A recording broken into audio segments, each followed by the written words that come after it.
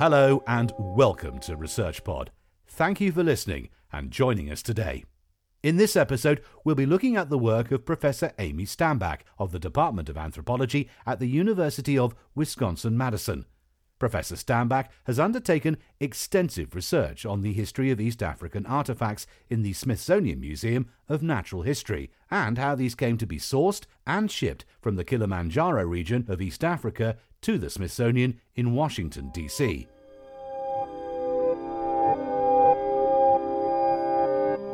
Today's Smithsonian Division of Anthropology was founded in the late 1800s. The East African Artifacts Collection had its beginnings with Otis Mason, an American ethnologist, appointed as the curator of ethnology. Mason was captivated by human invention and how the evolution and progression thereof was evident in different cultures. He requested a number of natural scientists, one of whom was William Lewis Abbott, to collect objects that would reflect this cultural evolutionary progression. The museum industry at the time was growing in the US, and anthropologists were using materials collected by natural scientists to develop theories about cultural evolution and history. This created a market for art and artifacts at the time. William Lewis Abbott was a medical doctor, born to a wealthy family in Philadelphia. He never practiced professionally as a medical doctor. He had an inheritance from his father and used this to finance his trip to East Africa. His initial time in East Africa was also dedicated to personal safaris and hunting sprees, in addition to sourcing objects for the Smithsonian. He kept a travel journal of his time in Africa and used this journal as a basis to compose letters to his mother and sisters. Abbott sailed from London for East Africa in 1887. His ship stopped in Malta before crossing the Mediterranean, the Suez Canal, and sailing down the East Africa coast. His ship finally docked at Lamu in Kenya, from where Abbott described a multinational crew from Goa, Malay, China, and Britain. While docked at Lamu, an American, Samuel Ropes, boarded the ship. Ropes operated a shipping business from East Africa.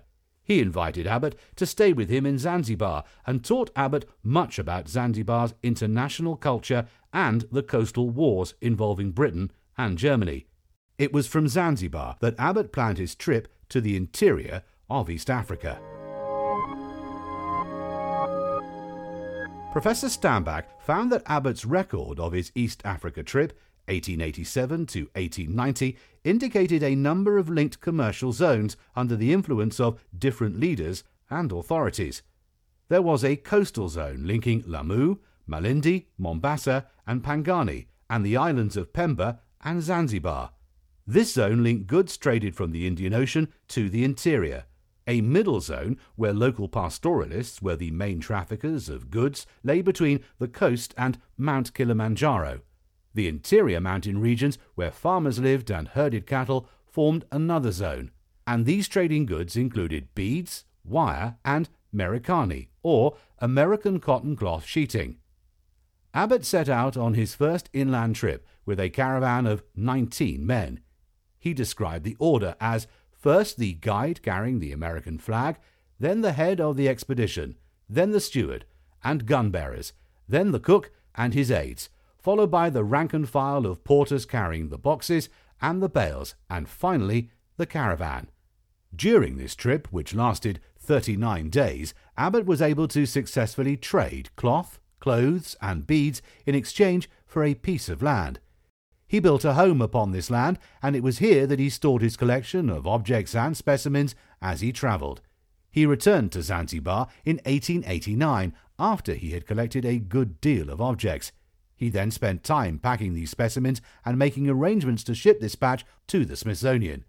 He also began planning for his next trip into the interior. When Abbott travelled back to Kilimanjaro, he was introduced to a powerful chief in the region, Mandara. Abbott wrote of this meeting that a large stout man came forward wearing an old felt hat.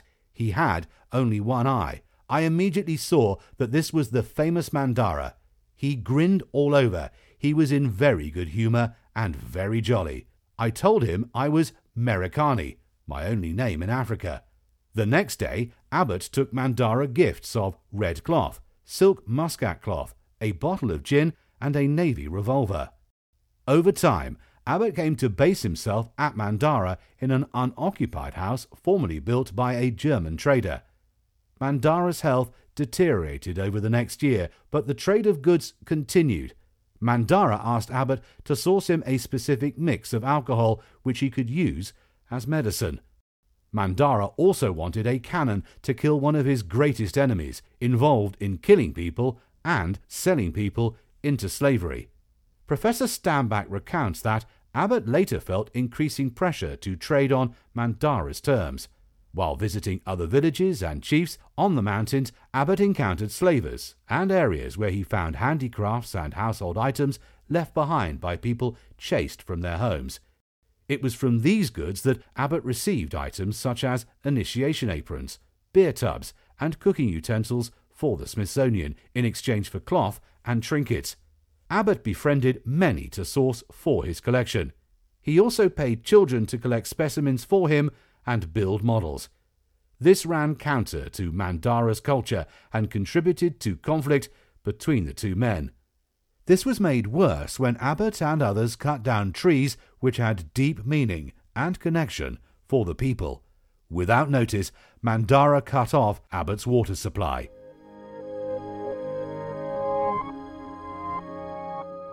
By December 1889, Abbott had a sizable collection of weapons and utensils for the Smithsonian, and some for friends.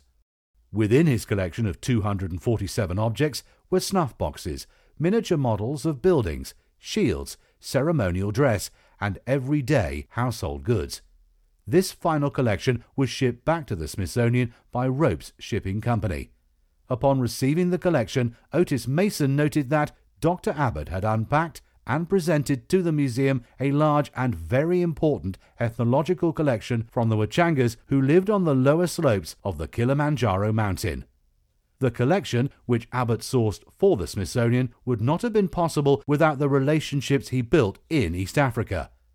Samuel Ropes introduced Abbott to various important business connections, such as Arab and Indian merchants, the Zanzibari Sultan, and British diplomats in East Africa. These connections were instrumental in facilitating Abbott's introductions to people in the interior, and eventually to local tribal authorities, including Mandara on Mount Kilimanjaro. The region of East Africa in the 19th century was a vibrant trading route from the coastlands to the mountain interiors. The social conditions and personal relationships of the time were key to enabling trade.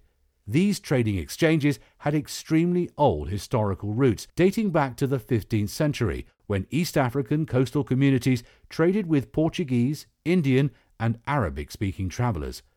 By the time Abbott arrived in East Africa, there was an established commodity trade between the United States and East Africa. There was also a rush by European governments to establish political power there. Abbott was himself not a trader or political diplomat. His records show that he was aware of the political dynamics of commodity trading, weapons, and people trafficking.